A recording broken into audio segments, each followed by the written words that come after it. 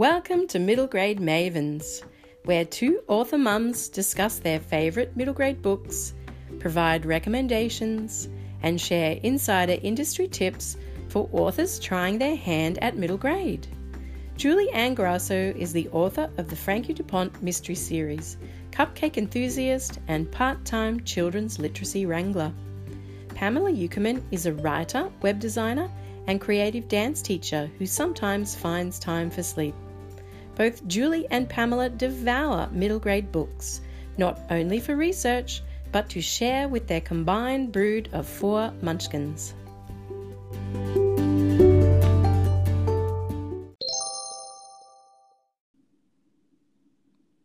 Welcome to Middle Grade Mavens. Hi, Julie. Hey, Pamela. It is our 7th episode. Hey. I'm sure there should be some music playing, but yeah. I don't really know how to do that. Can you sing? I can actually sing, but yeah. I need preparation time. This is not the podcast for that. No, it is not. So I guess we'll dive in because, we love to talk about middle grade books, so that's what we should probably do. So Indeed. Tell us, Pamela, what is the title of today's book? Today I'm reviewing The House with a Clock in Its Walls by John Bellairs. Oh, and this was written a long, long time ago. Yes, it was. Yes. Well, would you share the jacket blurb with us? Sure thing. When Louis Barneveld, an orphan, comes to stay with his Uncle Jonathan, he expects to meet an ordinary person, but he is wrong. Uncle Jonathan and his next-door neighbour, Mrs. Zimmerman, are both witches. Louis is thrilled. At first, watching magic is enough. Then Louis experiments with magic himself and unknowingly resurrects the former owner of the house, a woman named Serena Izard. It seems that Serena and her husband built a timepiece into the walls, a clock that could obliterate humankind, and only the Barnevelds can stop it. Oh, wow. And obviously this is a movie. Yes. It's. I think this is why the book was re-released, because the movie was out late last year, in 2018. Yeah. Oh, and it was originally written in something ridiculously long ago. Oh, no, it was 1973. Yeah. Oh, 73. Oh, yeah. Not so ridiculous. Well, I mean, the author was in his 40s when he wrote it in 1973. So it feels like, and it was set in the 50s. So, yeah. Wow. So I guess, is he still alive, the author? No, I did my research on this. I think he died in the late 90s. Wow, okay. Yeah. So what would you class this genre as? Is Gothic mystery magical realism a genre? Because if so... Well, it is now. It is now. Yep, that would be it. Oh, and what's the estimated word count? It hits that sweet spot. It's around 40,000 words. Yeah. Wow, for some reason I thought this would be a much longer book, but there you go. No, it's good. It's quite a good length. So what drew you to this book? Well, as we mentioned, the movie of this book was released a few months ago, and then I saw it on the shelf in my local library, so I decided to nab it for myself. And then brought it home, and then my 8-year-old son saw it, and he was excited and asked me to read it to him because it had been recommended in his favourite magazine, which is mostly about video games. And I just thought, wow, well, that's a great way to get boys to want to read books, right? Oh, fantastic. Yeah, that is the best story. Yeah, exactly. So I was thrilled. I was like, yes, definitely, I'll read it to you. Yeah, so tell us about it. Yeah, this book is mysterious from the very beginning, but it's also character-driven. There's less magic than you might expect, and the mystery grows bit by bit as Louis digs deeper and deeper into Uncle Jonathan's world. The inciting point is when Louis, almost by accident, raises a witch from the dead, Serena Izard, and a witch whose husband is behind the clock in the walls. He actually built it, and he was hell-bent, pardon the pun, on on throwing the world back into the beginning of time, basically. Wow. Louis is too scared to tell his uncle about what he's done, but he doesn't have to. The clock in the walls lets them know that something has changed, as does the arrival of a mysterious neighbour across the street. I mean, I must admit, I saw the short for this movie, and then I learned that it was a book, and, it was one of those, oh, my goodness, it was a book, Well, therefore I have to read the book before I see the movie Book because first. otherwise I'm going to be just totally ruined. Yep, always book first. My son even knows that now. And he'll quite staunchly tell you the book is always better than the movie. So, yeah. So overall enjoyment. Well, as I said, I read this to my 8-year-old, and he's a very sensitive boy. So all the while I'm checking that he wasn't too scared, but he was enjoying it and kept wanting more. And I was enjoying reading it as well. And, as I mentioned, it was written in 1973 when John Bayliss was in his 40s. And it was set in, I've got here 1948 Michigan, but I think the movie is set a little later. Right. But anyway, in the book, there are lots of references to objects and architecture and things that have gone out of common use. So wow. I actually had to look up a few of them in the dictionary so I could explain them to my son. So that was quite interesting. How funny. But, and my vocab is pretty big. So, yeah. Yes, I was going to say, like, if it's Stump Pamela, then that's pretty significant. Yeah. And the other thing is you can have a vague understanding, but when you're going to explain it to an 8-year-old, you kind of need to know what you're talking about as well. Yes. But there were some things in there. I was like, what? I've never heard that before. But, it didn't detract from the story. What did disappoint a little was the climax, or rather the anticlimax. Yeah. I've been fearing all the way through that it might be a little bit overly dramatic or scary for my son. And we've just finished reading The Hobbit for the second time, and he loves it, but he's quite sensitive. Yeah. But even when we got to the end, said, "Is that it?" Oh. So I didn't love it as much at the end as I thought I would, but he did, and I wouldn't steer people away from it. And he even declared that it was one of his favourite books from the year, and he's read Harry Potter and The Hobbit. Yeah. And, so he really loved it. And since then we've watched the movie, and he loved the movie as well. And the movie is quite different from the book. It's got a bigger climax. Yeah. Which you have to do with a movie. But there are some scarier scenes, but there are some sort of more light comic relief scenes as well in the movie. But yeah, he loved the movie too. So.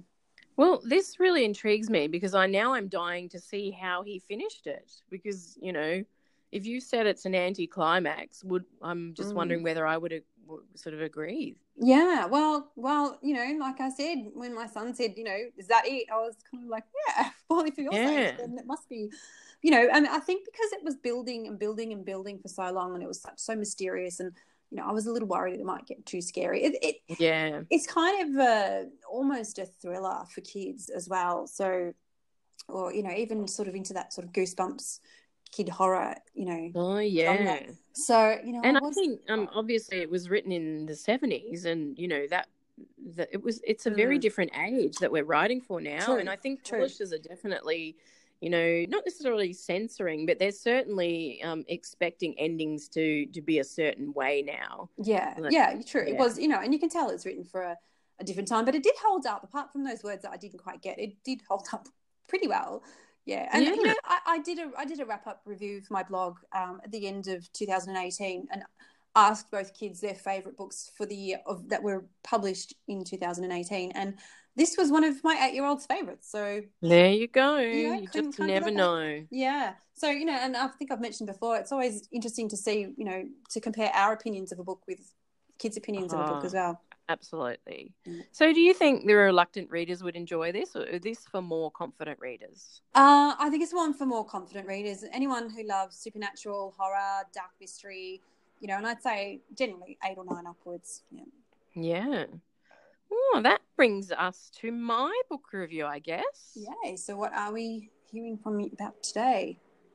Today I'm going to share Bright Storm by Vashti Hardy, which was published in 2018 by Scholastic. Mm-hmm. And can you share the jacket blurb with us? Yes. So Arthur and Maudie Brightstorm are devastated by the news that their father, a daring explorer, has died in a failed attempt to reach South Polaris. But a mysterious clue leads the twins to question the story they've been told. To find the truth, they must undertake the journey of a lifetime. Oh, this sounds a bit different for you. Well, I would class this genre as middle grade steampunk. Okay. Which actually made me pee pants excited because I love steampunk, and the fact that it's not often done in middle grade So I guess if listeners are scratching their head about what on earth steampunk is, then have no fear. The Mavens have Googled it for you. Mm-hmm. So from Wikipedia, steampunk is a subgenre of science fiction or science fantasy that incorporates technology and aesthetic designs inspired by 19th century industrial steam-powered machinery. Ah, you're right. You don't really see that much in children's books, do Just you? in a nutshell. Yeah. And so how does this rate on Julie's length scale? Oh, this one was well over the 50,000. But I'm going to give them points for steampunk because they have to build, an entirely new world. Yeah. So, and I was engrossed in the story and it did not feel like a long book at all. Okay. So what drew you to this book? Obviously, the steampunk played a part. In the tradition of a truly predictable maven that I am, the cover absolutely drew me in. Oh. Now, I know you are wondering if a book will ever get a look in for me if it has a bad cover, and the answer is sadly no. Yeah. I just don't have enough reading time to be convinced by a book to keep reading. So if the cover doesn't draw me in and the jacket blurb, is not inviting, I would happily move on to the next book with a stunning cover. So the moral of the story is, folks, covers do matter, no matter what you are told in the publishing world. I agree. I don't generally tend to judge a book by its cover, but my kids do. So yes, it does matter. And I do consider myself sort of like a 9-year-old. So yeah, I'm going to place myself alongside your children's tastes.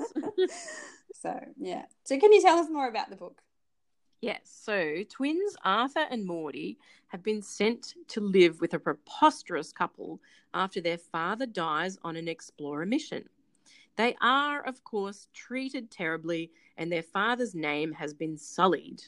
Arthur has an artificial arm crafted by none other than his very clever and engineering-obsessed sister. The mission their father died on was actually a competition and the prize money is still up for grabs. Arthur and Maudie manage to escape their urban prison and join forces with Harriet Culpepper and her motley crew to stake their claim on the prize. Steaming towards South Polaris in their home-built airship, Arthur and Maudie will face more than just danger on their journey. They will have to face the truth about their family. Wow, it sounds really intriguing. Oh, yes. And so you enjoyed this book, obviously. I would have to say loved this book. Potentially one of my favoritist books of 2018. Wow. So middle grade steampunk, it's something that I have actually tried to tackle in my own writing. So when I saw this, I simply had to have it. And I was not disappointed. And I was literally studying every nook and cranny of this book as I went. There were some unique concepts. The steampunk setting was done wonderfully. It had very much a Lemony Snicket feeling, similar to the series of Unfortunate Events books. But it was unique enough for me to recognise that they may have been one of the author's influences, but it didn't damage the enjoyment of the story. You know how sometimes you read a book and you go, oh, Harry Potter, take two? Yep. Yeah, I did not at all feel like that with this book. I felt like she was unique enough, but also you could tell she loved Lemony Snicket. Right. So I will note that the death of the twins' father was handled well, but it had me sobbing into my pillow.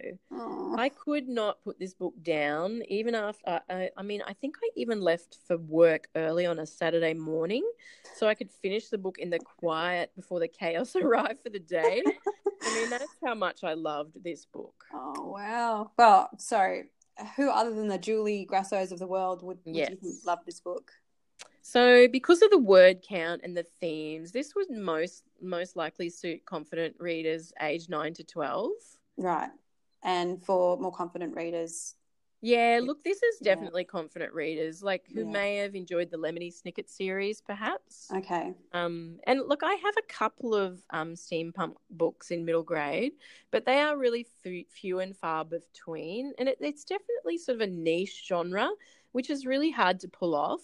But this was well worth the reading, and I think there is a second book planned, which I will be pre-ordering and snaffling up the moment it hits the bookshops. So yeah, Sounds I good. love this book. So you don't only love short books. I know. I think You I just have to I have to usurp my own rules occasionally, surely. Yeah, well, I think I can say the same with fantasy. I love a really good long fantasy book if it's done well. And the thing is with steampunk and with fantasy is it does take time to set up the world, to do the world building. So you've got to hang in there. Yeah. So can't just- 10 points for Vashti Hardy. Great. And that is the final episode in our first series of Middle Grade Mavens. Woohoo! Woohoo! We made it. We made it. So we're very excited. And yeah, I hope you join us for series 2. See you then. Bye.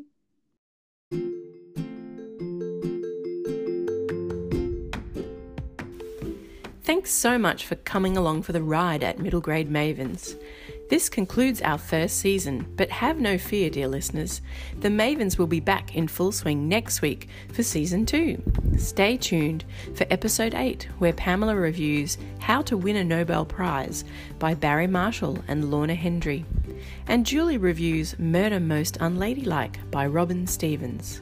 But wait, there's more.